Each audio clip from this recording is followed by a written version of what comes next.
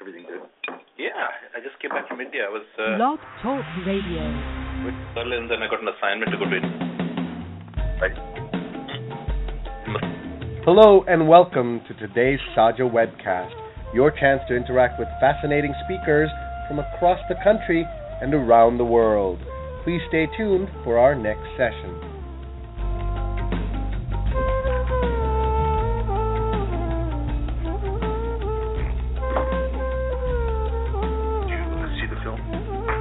Hello everyone, welcome to yet another Saja webcast.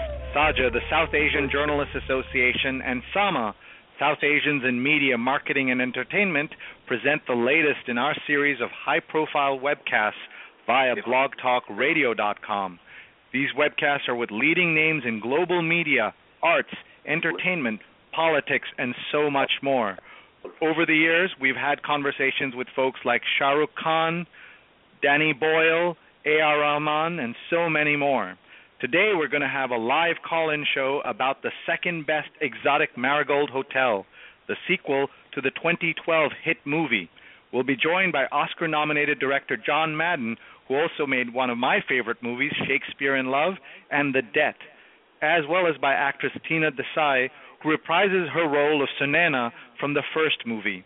Hosting the show today are entertainment writer Asim Chhabra and SAMA co-founder Rajan Shah. Hi, folks. Hi, Shri. Hi, Shri. How are you?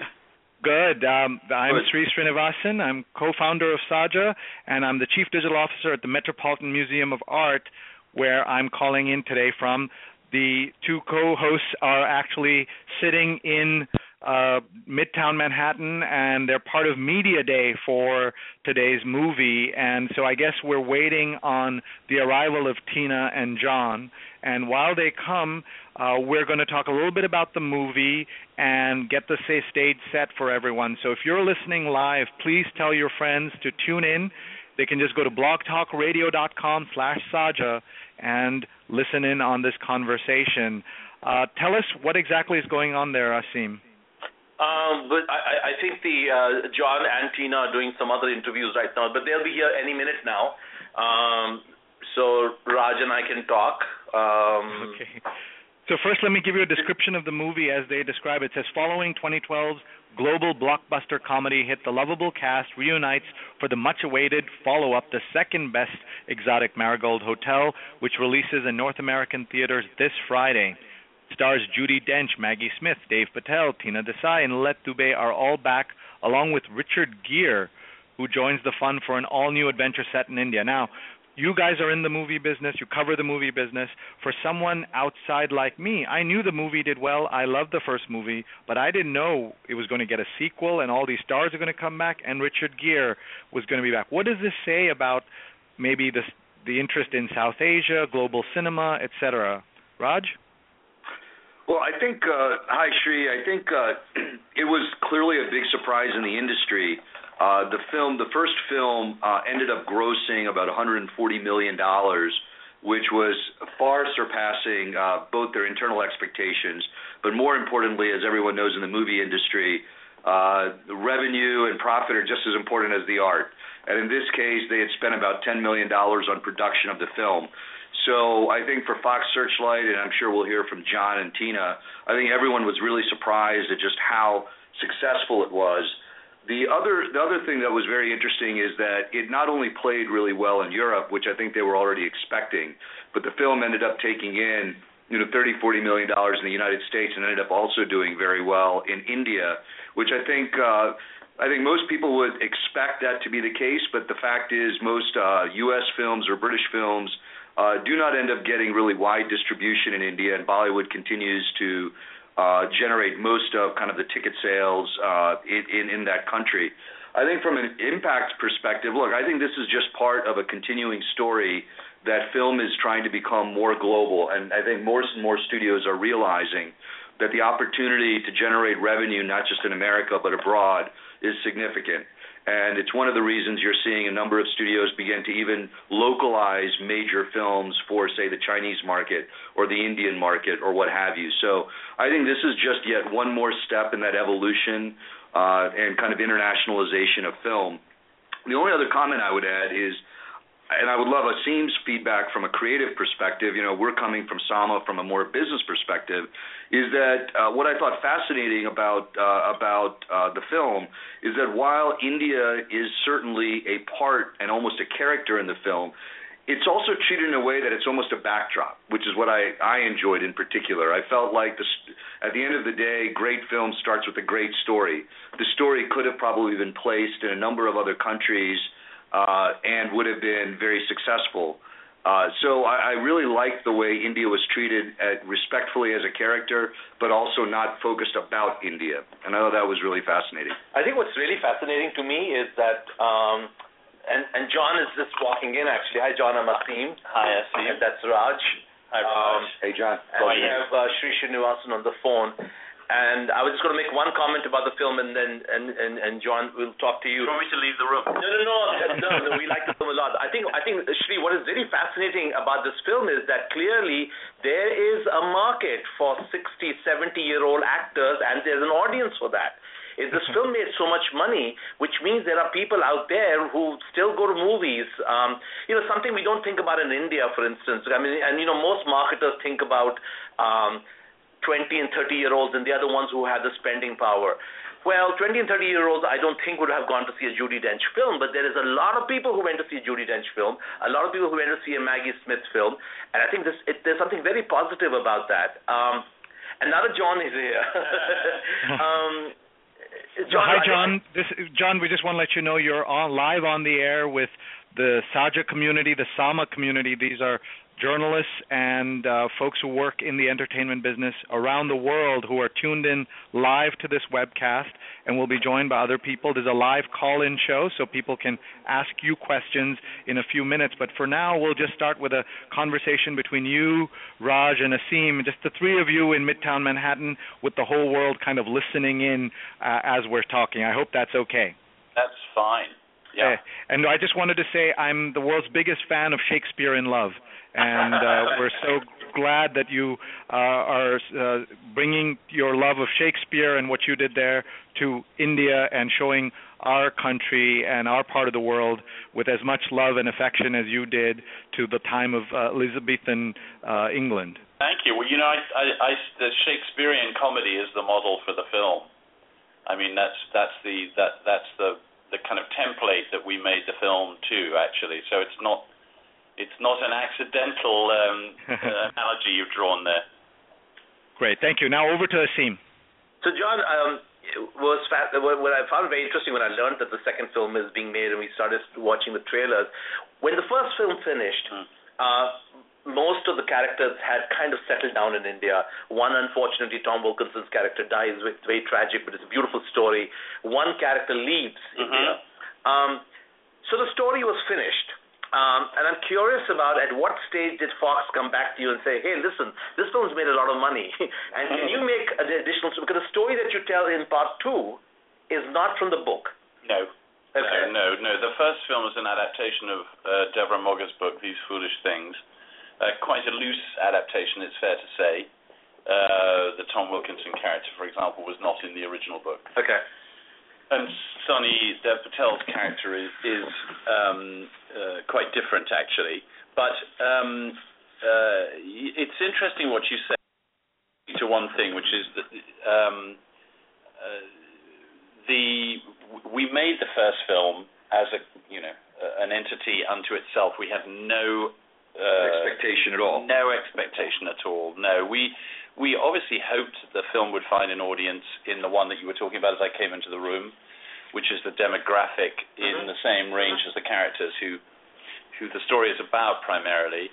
But in fact, the film found a much, much bigger audience than that, not just geographically, but where it seemed to work in all sorts of areas that you wouldn't necessarily have expected or find an audience, but also across the demographic boundaries. For example, in the UK, at any rate, where obviously the major members of the cast are very, very well known, it played to much younger audiences than we ever had imagined. So people, below 45, for example, and indeed younger than that. I'm not saying they were the drivers of the audience, but they were there. So I think Fox, when we opened the film in the US, which was about 2 months after the UK premiere, and most of the territories had actually opened before that. That's when the conversation began about and they asked us very gently, is there a case for giving an audience a chance to see what's happened to these characters? The word sequel was probably used, and I think I was quite resistant to that idea, because I had no interest in making the same film again, or taking the kind of concept of it and transferring it somewhere else or something.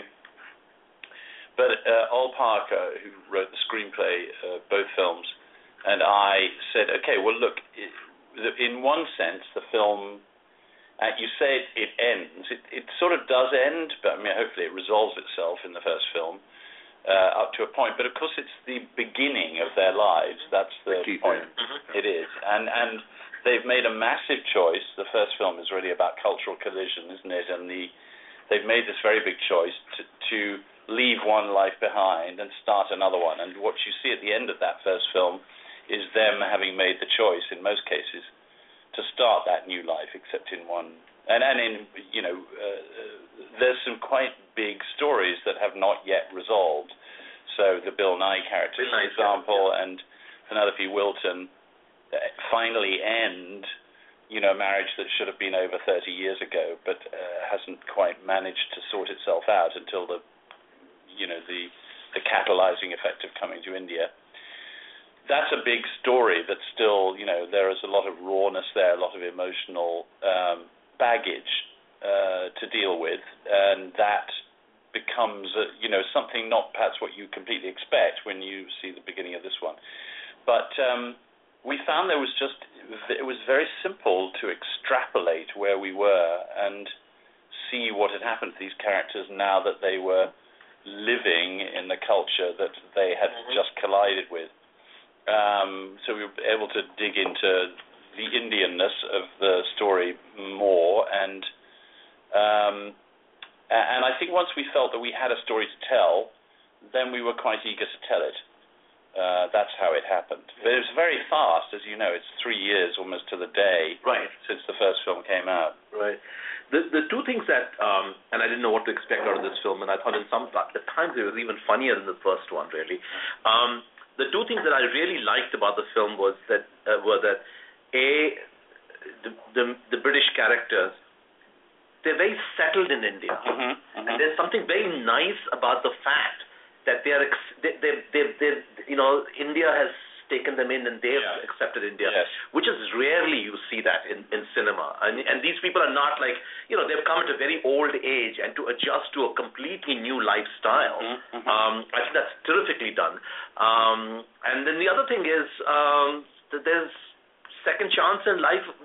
They're looking for romance, and they're looking for that's the Shakespearean part of it. I mean, I won't apologize for the fact that it is.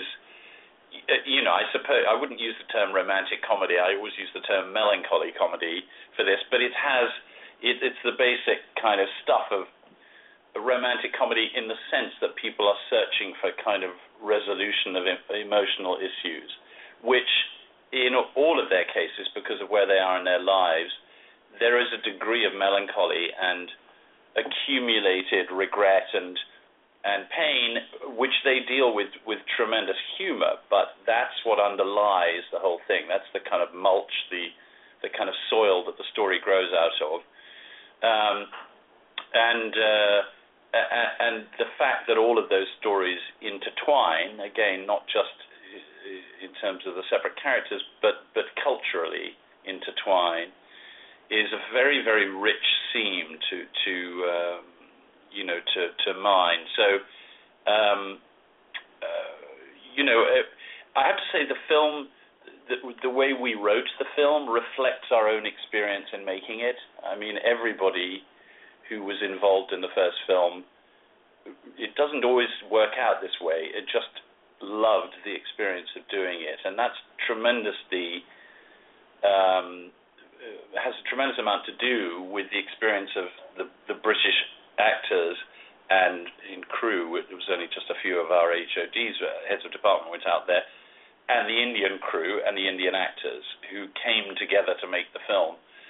That experience informed what we did with the characters in the second film, very much so.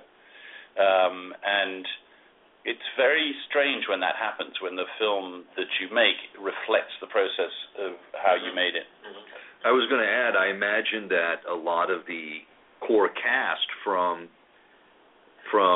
Britain had already had a lot of experience with India, and I'm just curious about how that may have been reflected in your direction and or in kind of that their love for India kind of being exuded through the film. Well, and perhaps that's not the case. In the case of the first film, it was not really the case. Okay. I mean, one or two of the actors had experience of India, had visited or whatever, but we're not.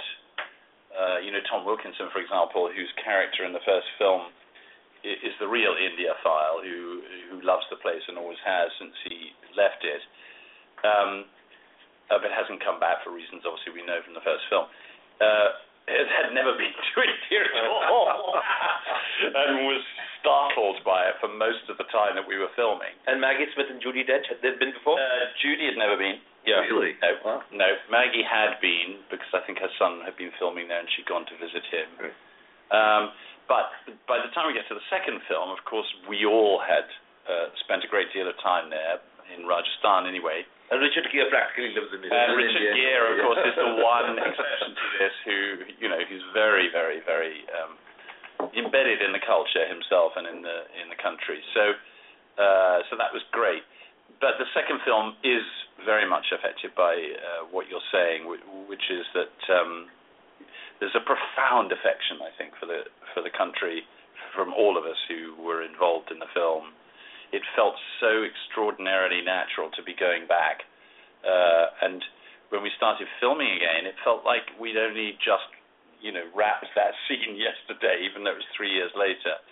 It felt so, the sense of continuity was very, very strong. The other question I was going to ask, John, we were talking before you entered about, again, the surprise around its success. Again, not to say it wasn't a great story, but I don't think anyone was expecting cracking $130 million on a $10 million production budget, or at least that was what was reported. I think we would have expected it to be very successful in the UK. I'm really curious to hear your perspective on its reception in India. Did you have any reservations? Did you assume that it was going to be successful? I don't think I knew, to be honest with you, and I think it's taken me probably into making the second film to understand the cultural landscape into which, let's say, the cinematic landscape into which we fit. I think we were presented there as a small art house movie, as far as I know. We didn't have the advantage of going last time, though we are going this time. We're in Mumbai next Friday, week tomorrow, so I was not really completely aware. I don't think it was that widely seen, to be honest with you, in terms of the territories and how well it performed. I don't think it was particularly widely seen in India. I think this one may be more so. But my understanding of that is, and you'll have to tell me whether I'm right or wrong about this, is that there is Bollywood, which takes up this space, and then there's a very small space over here that is, which has some fantastic work going on. Well, there's also a lot of regional cinema, by the way, in the south and the west and the east, outside of Bollywood. But yeah, Bollywood is what we hear about because of the noise. Exactly, because of the noise. Yeah. And some of the actors said to me that we would have reached a much wider audience had it been dubbed into Hindi, and maybe that is true, and I kind of rather wish that they were doing that this time. I'm not quite sure that they are, though. But you'd have to tell me whether you think that would have been a good idea or not. Go ahead. Go ahead, Asu. No, I was just going to ask, how chaotic is it in India to shoot, especially when you're shooting not in a bigger city like Mumbai or Delhi, but most of the film is shot in Udaipur, right? But you did no. In Jaipur. Okay. But we split the film in terms of our shooting period between Jaipur and Udaipur because the Marigold Hotel itself is in a village called Kempur, which is about an hour and a half outside Udaipur. Okay. We were based in Udaipur when we were filming there. But we did do a tiny bit of shooting in Udaipur. Udaipur was part of the story in the first film, but this one is only set in Jaipur. So no, we were, Jaipur is a particularly extraordinary city, I think, in terms of the way its agrarian past is colliding with its kind of more modern. high-tech future, and so. The streets are like a metaphor of what's happening to India. Fantastic visually, and the energy that comes from it is amazing. The company that we were working with, India Take One Productions, who specialize in servicing films that come in from outside India, were always saying to me, look, we could control this street. We could clear it and control it. And I'd say, no, I don't want to do that. I want to film it like this, and I want to thread our story into what's going on here. Sometimes obviously it was hard to do that if we had extensive dialogue scenes, but by and large we just adopted guerrilla tactics to make sure that we hid ourselves as much as we could in tuk-tuks or whatever we would, just to keep ourselves out of the way, because the problem you encounter there is there's so much curiosity immediately engendered by the presence of a camera or the appearance of a camera that everything stops. Exactly what you don't want to happen happens, and then you start to get all kinds of problems with permits because businesses are saying we've lost money because of this, and then it gets very complicated and difficult. So we had to kind of manage that very carefully, but we were wiser this time. I kind of knew what to think about it. Were and also what to do about locations and where I could. We were constantly wrapping the narrative around what we could and couldn't do, just as we wrapped the first story around the actual, geographical reality of the architectural reality of the hotel that we'd chosen. Similarly, I was just constantly adjusting the story to how I knew I might be able to do it or not be able to do it, just to keep it as organic as possible. Well, I think a lot of credit. I think Shri has a question coming in. Sorry. Sure. Actually, John, we have so many questions coming to you, but we'll just pick a couple of things here. One person said that we shouldn't have been surprised at the success of the movie among younger people, because after all, the Golden Girls is something that a lot of young people watch, and even I remember watching a lot of Golden Girls. So there's something about watching, maybe you think like your grandparents' lives in some way. Maybe that is the connection. I don't know if you've thought about that. I think we discovered that. A lot of to some extent, you just described the first film particularly as, a lot of old people behaving like teenagers, and I think it's the perspective. It's, oh my goodness, they think like that, or they feel that, and so forth. And older people have been ghettoized in so much cinema narratives. They're the comic relief, or they're the obstacle to something, or they're the pains in the neck, or whatever they are. But their lives are not front and center usually, unless it's in a slightly soberer kind of environment, to do with the depredations of old age and so on. And we have a question for you, John, from Stratford-upon-Avon, if you can believe it. Reverend Dr. Paul Edmondson, who's the head of research and knowledge at the Shakespeare Birthplace Trust, has a question.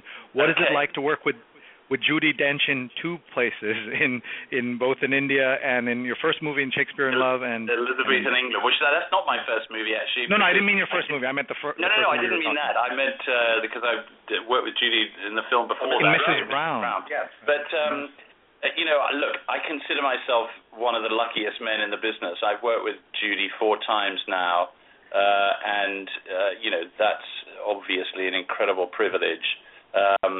Because she's unique, as I think the world agrees. I don't know how else you explain the effect she has on everybody, no matter where they are. She's a major movie star now. Obviously, James Bond's got a lot to do with that in terms of the reach of that. But she hadn't really made a film. Well, she hadn't made a film that she was the center of before Mrs. Brown, though she was a legend theatrically, because she has the same effect on audiences in the theater, where people, I always tend to characterize as everybody leaning forward in their seat when she appears. There's just some she has some way of engaging with an audience at some very primal level. And, beyond that, she has extraordinary skills, comic skills and sort of emotional transparency that I think takes people's breath away. It's a priceless resource for me in terms of the stories I've been able to tell with her. It's wonderful. Well, I just got to admit, also some of the best lines in the film were with Maggie Smith. Yeah. An extraordinary person in a completely different way. Has a very similar quality to Judy in the sense that she engages audiences so immediately, but very different in character. But I'm going to have to go and maybe come back. Thank you so much. Yeah, thank you. My pleasure. Yeah. Thanks, everybody. Yeah. Okay, so Shri, John's leaving and Tina should be here very soon. I'm sorry I interrupted Raj. So my main question for you guys is, did you get a selfie with him? No. Asim is crying in his chair here. Well, I'm seeing him this evening again at the museum moving image, so I must get a selfie. Okay, so since I won't be able to see him, you need to get me a selfie of you with him. I'll settle for that. I'll do that. I'm moderating the Q&A at the museum this evening also. Well, let's tell people about that. Where are you going to be, and are there tickets still available? No, I think it's sold out, unfortunately. The Museum of Moving Image in Astoria, it's wonderful one museum. of the best museums in New York City after the Met. The museum dedicated to cinema. So there's a screening of the film there, and John and Tina and I think the screenplay writer are going to be there. So I'm moderating the Q&A post-screening. Yeah. One of the comments I was going to make, Shri, when John was here, and Shri started this thread around the market for films for an older generation, but then translate multi-generationally.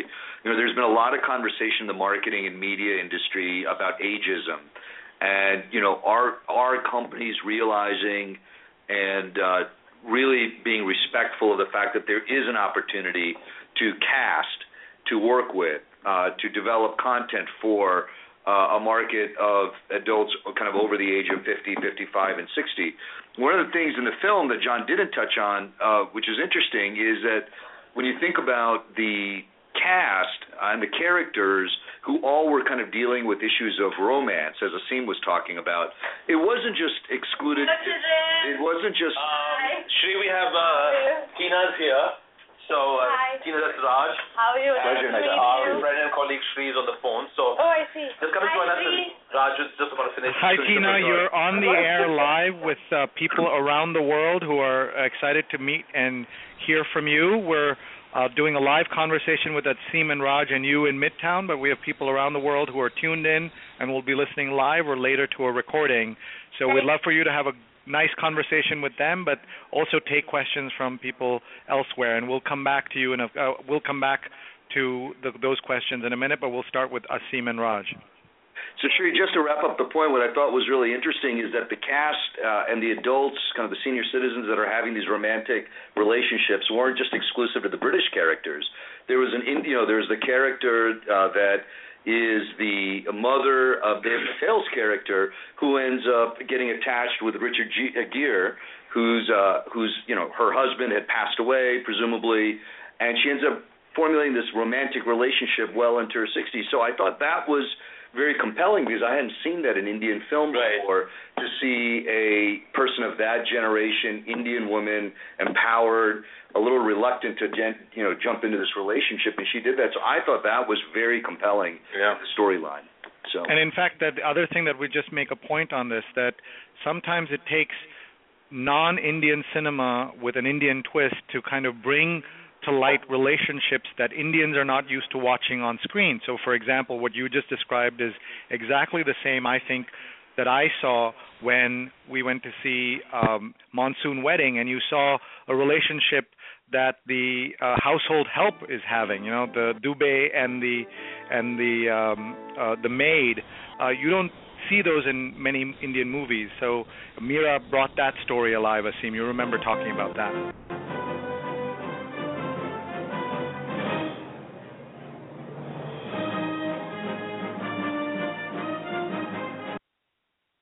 Asim?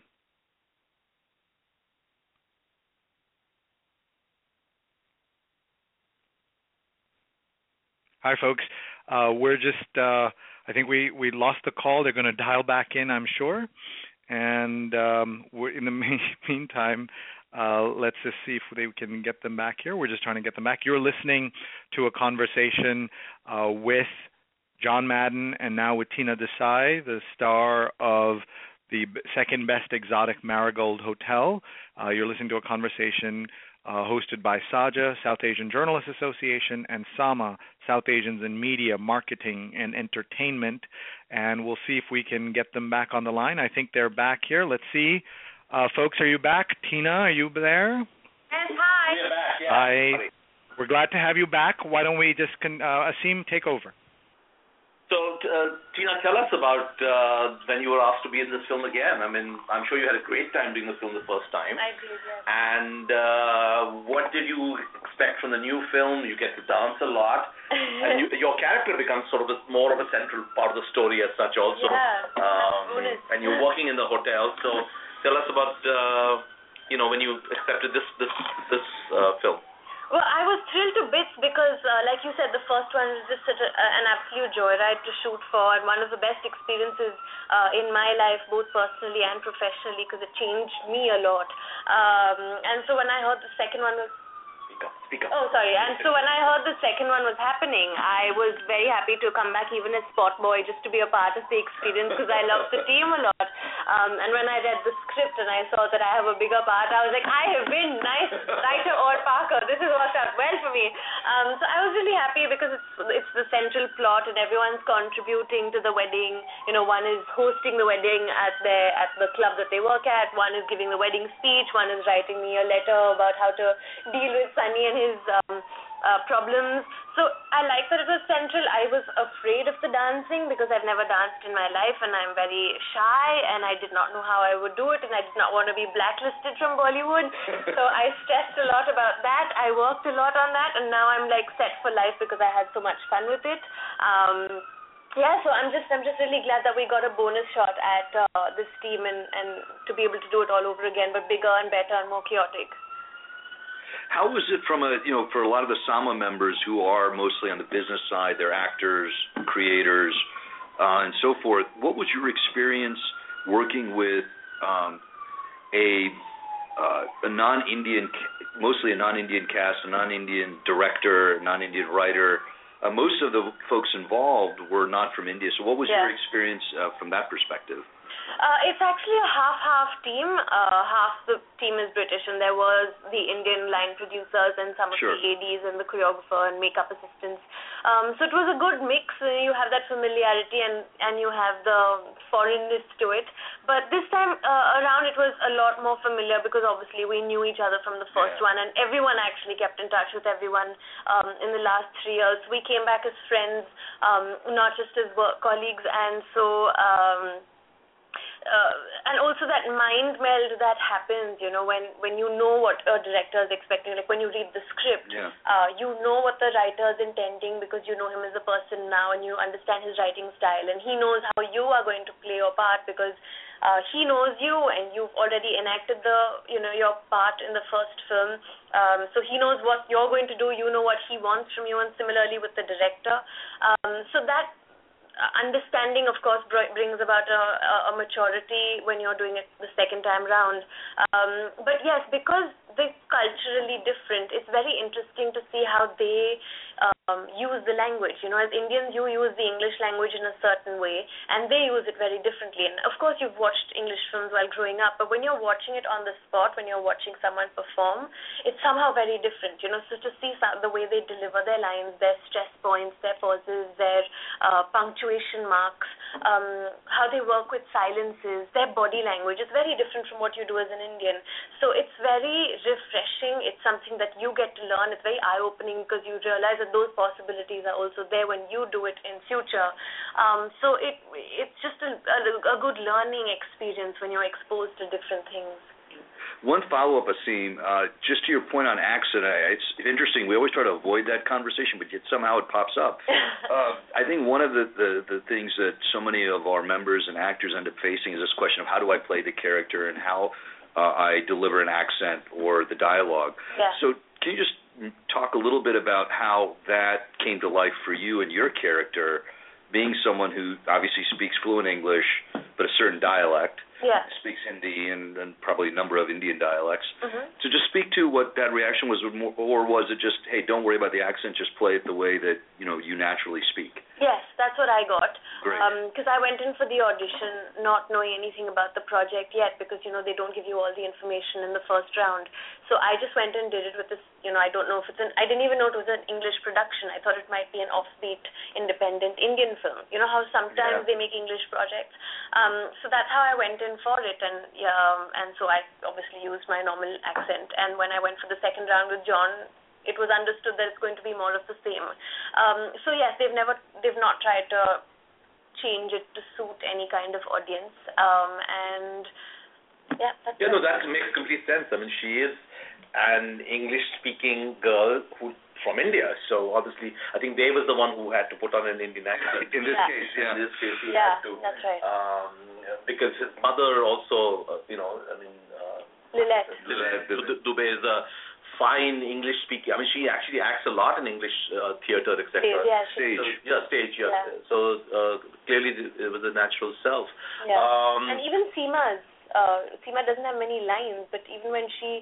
Seema was the maid in the hotel. But actually she was given only Hindi lines, that's right. Yes, and then we got the subtitles or something like that. Even Maggie Smith tries to speak to her. In Hindi, that was priceless. That was terrific. There was some great moments. I mean, not just Maggie Smith, or even Judy Dench gets to speak it in So, I should have asked this question from John, but maybe you can tell us. Yes. The final grand finale, when you all break down to dance, and of course that's your wedding scene, but, there is Judy Dench and Richard Gere and all of you guys and Bill Nye, all of them are dancing. How much did you have to train for that dance sequence, and how much did they have to learn? That was a Kodak moment. I think that's a priceless moment that only John and all would imagine and actually be able to pull off. One of my favorite moments in the film. I had lots of time to rehearse for it because I was the first one to start dance rehearsals. After I started, there was another character that was supposed to do Kush's part because there was a visa thing, and then Shazad came in. So I practiced first, then the other guy, then Shazad, and last Dev. So I had tons of rehearsals, so I knew what I was doing. Of course, it kept changing because Lonji keeps changing the steps. But the senior actors were surprised by it. I think John just threw it upon them so that they don't have time to freak out. They had about, I think, a half hour.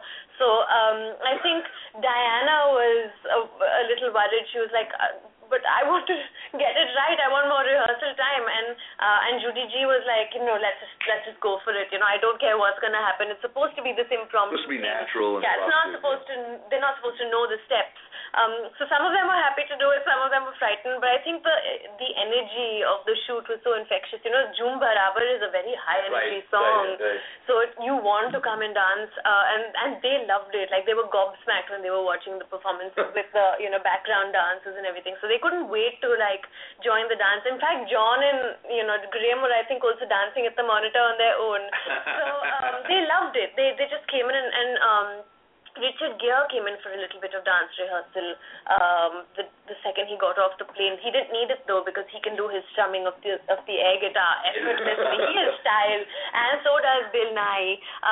Judy was really funny. She started naming the steps. One step was called shampooing the dog. Clap that it's over. Shampoo. So the names that the foreigners Desi style. Exactly the names that the foreigners give changing the light bulb. I love it. It just makes it more fun to hear what their take is on each step. Yeah. One of the things we were talking about earlier, Tina, is from John is getting his perspective on what his expectation was, and then was he surprised by the reaction in India? Yeah. Talk a little bit about your experience being in this film, which again, to no disrespect, I don't think anyone was expecting it to be this successful. Yeah.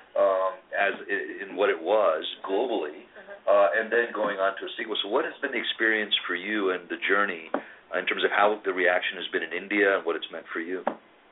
I don't think the reaction... there's a lot of respect for the film across the board.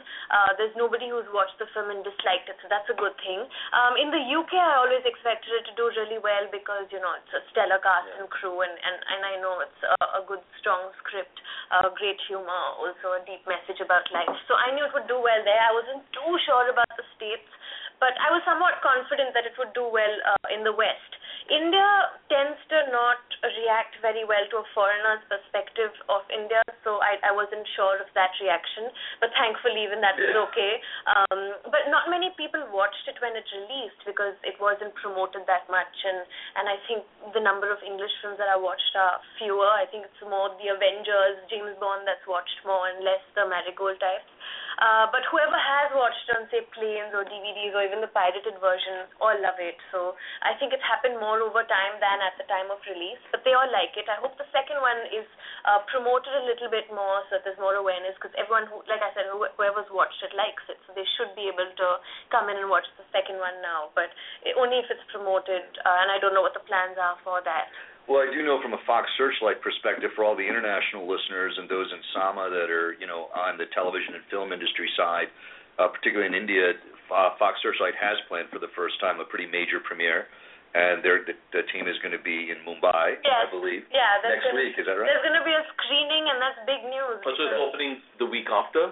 It's opening 20th March. 20th March in India. Yes. Okay. Yeah. Okay. Which is ironic because they launched in the UK this past week. Right. Yeah. And ironically unseated 50 Shades of Grey. So the fact that good for that. The fact that 60-year-olds and romance beat out S&M and 50 Shades of Grey, I think, is great. 50 Shades of Grey is one of the most boring films in the world. You watched? Oh yeah, I read your tweet about it. Of course. I watched it in Berlin. Yeah. Tell us about the success of the film and how it's affected your life and your career. And before she does that, sorry to interrupt, guys. Hi, Tina. Just to let people know that we wanted to get a time check from you. How much time do you think you have with us, so then we can calculate how many questions we can get in, both in the studio and from people outside? 10. Okay, about 10 minutes. So we'll end. Okay, 10 minutes. So just after you answer Asim's question, I just want to let people know that we're going to stop the live portion of the webcast, but the entire thing will be recorded and available to everyone when they tune back into blogtalkradio.com/Saja. So please come back. Please look at the archived recording. And we want to thank very much the folks at Fox Searchlight, as well as Tina Desai and John Madden for this opportunity to share their thoughts with the world here on Saja's and Sama's webcast. And we would love everyone to, I'm sure, we'll have Tina maybe make a pitch to everybody about why they should go see this movie and then answer Asim's question. Okay, so first pitch why they should see the film. Okay. I think it's something that appeals to all age groups because it gives a universal message of having to celebrate life and live every day that you've been blessed with, because if you allow yourself that, you can find happiness and you'll be surprised by what life can give you. And that's something that's important for the older generation because they tend to give up on life and just wait for death, and for the younger generation who fears old age. And just the feel-good message of hope and positivity is something that is for all age groups. Also, there's a lot of humor right through the film, and it's got really amazing messages peppered right through the film, which is something that you can ponder on without it being too heavy. That's why you should go and watch. And it's a big giant party. It's a celebration. And you have a terrific role in it. And I have a big party. Yeah. So, but tell us about how the film has affected me. What's in the future for you? I have fun stuff. I have a Netflix series called Sense8 by the Wachowskis coming up. I think the release date has been announced. It's June 5th. And it's a sci-fi thriller drama about 8 people from around the world who are completely unrelated and find out that they're mentally and emotionally linked, and also simultaneously that their souls are being hunted. So it's a very interesting sort of series that has elements of everything: romance, drama, action, comedy, everything. So there's that. In India, I've done a Hindi film called The Shera with Neel Nitin Mukesh, which is a political thriller. We finished shooting for it. It's in post-production.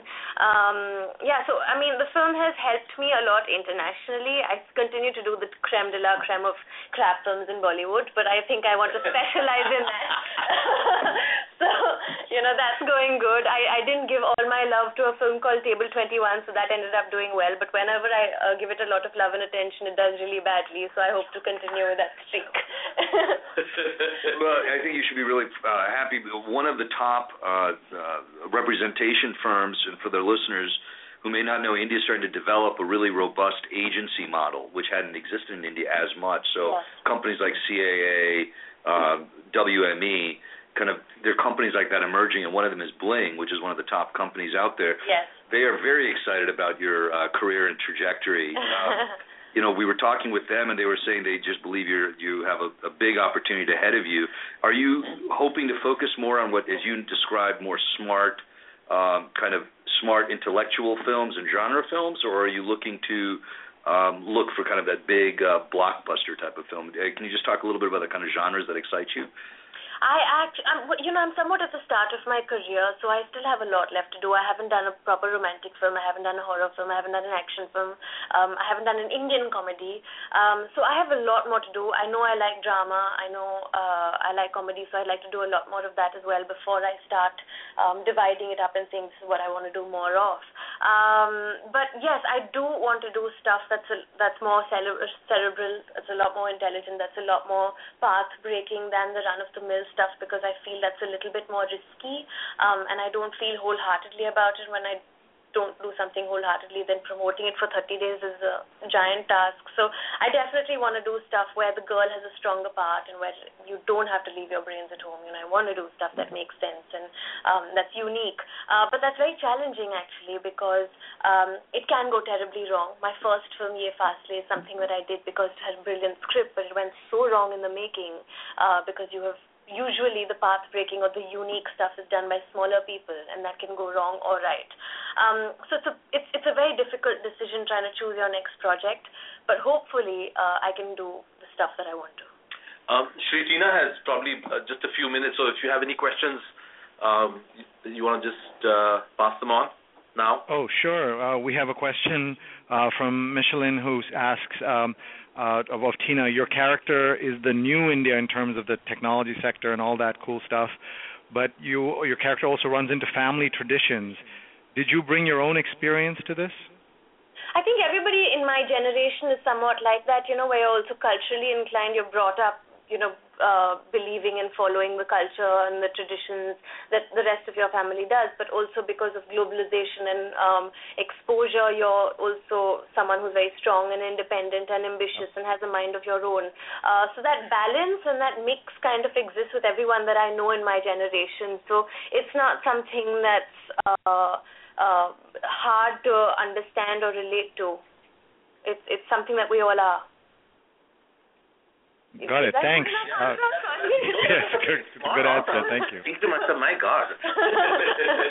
Well, Shri pulls up the next question. For many of the folks listening that are emerging actors, Tina, what advice would you give based on your experience to date, those that are either just emerging like yourself, or folks that are just starting and thinking about moving into the field?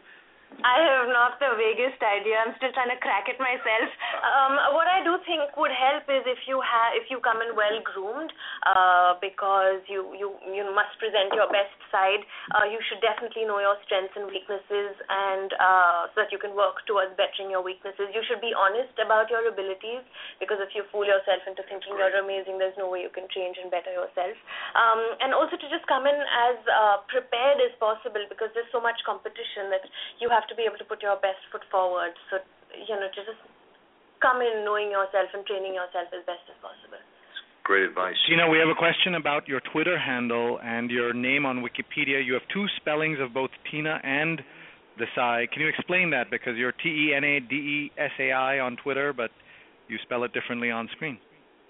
No, my spelling is back to the original. It's TINADESAI. My Twitter handle is TENADESAE because I got onto Twitter at a time when I was So my mother believes in numerology, and she wanted me to change my spelling, and the TENADSAE was based on numerology. But because I don't believe in it, I couldn't, survive with that name long enough. I hated my spelling that way. So I came back to my original spelling because you have to believe in what you do.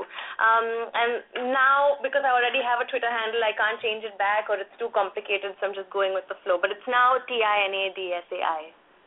And your Wikipedia page entry is still the old spelling, so that your manager needs to get on that. I don't know what to do with Wikipedia. We'll tell Shri to find someone from Wikipedia to figure out how to fix it for me, please.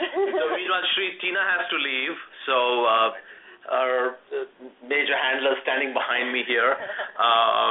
But Tina, thank you very much. Thank you very much. I had tons of fun. It was the evening. Yes, absolutely. Yes. Thank you very much. Thank you. See ya. Thanks. Folks, as we wrap up here, we just said goodbye to Tina. I just want to get Asim and Raj to kind of share their thoughts as what this moment means in kind of global cinema, where you're seeing this movie. There was also the 100-Foot Journey. Some people were confused about between those two movies, and other thoughts. So, Raj, we'll start with you, and then some final thoughts as well, and then we'll go to Asim. Well, I think two thoughts emerged from me, Shri. One, I think, is the one that we spoke about earlier that I was mentioning. I think this is yet another step in kind of the globalization of cinema and studios really looking for revenue opportunities everywhere they can get. And I think you can couple that with Asim's point about studios really seeing that there's a market for tapping films that are relevant to an older demographic as opposed to just focusing kind of on a youth demographic. So I think that's one big piece for me. I think the second is, and again, maybe this is speaking to Sama, I think we're starting to see, as these films become successful and you're starting to see more professional positions for South Asians and Indians in the industry overall, and the industry continues to get smaller, there are more relationships are built cross-border, it just leads to an ease of being able to get films like this made. This is not the first time that Fox Searchlight has been involved in India. The production company that John was speaking about has really become one of the leading production companies in India. Can you remind us the name? I didn't quite catch it. You know what? I'll come back to you on that. It was I'll have to come back on that. I can't recall the name. It'll be in the archives. So. Yeah, but it came up last night when I was with Dili Hussain, who was Anadil Hussain, who was actually going to be moderating this for Sama, but couldn't join. But she was even talking about this production company being known quite well in India, so and operating at a very professional level. So I think as the industry starts to get smaller, we start seeing quality levels increase. We see the studios starting to see the revenue potential. I think we're going to continue to see more films like this pop up. Thank you. And anything you want to tell us about Sama in the weeks and months ahead?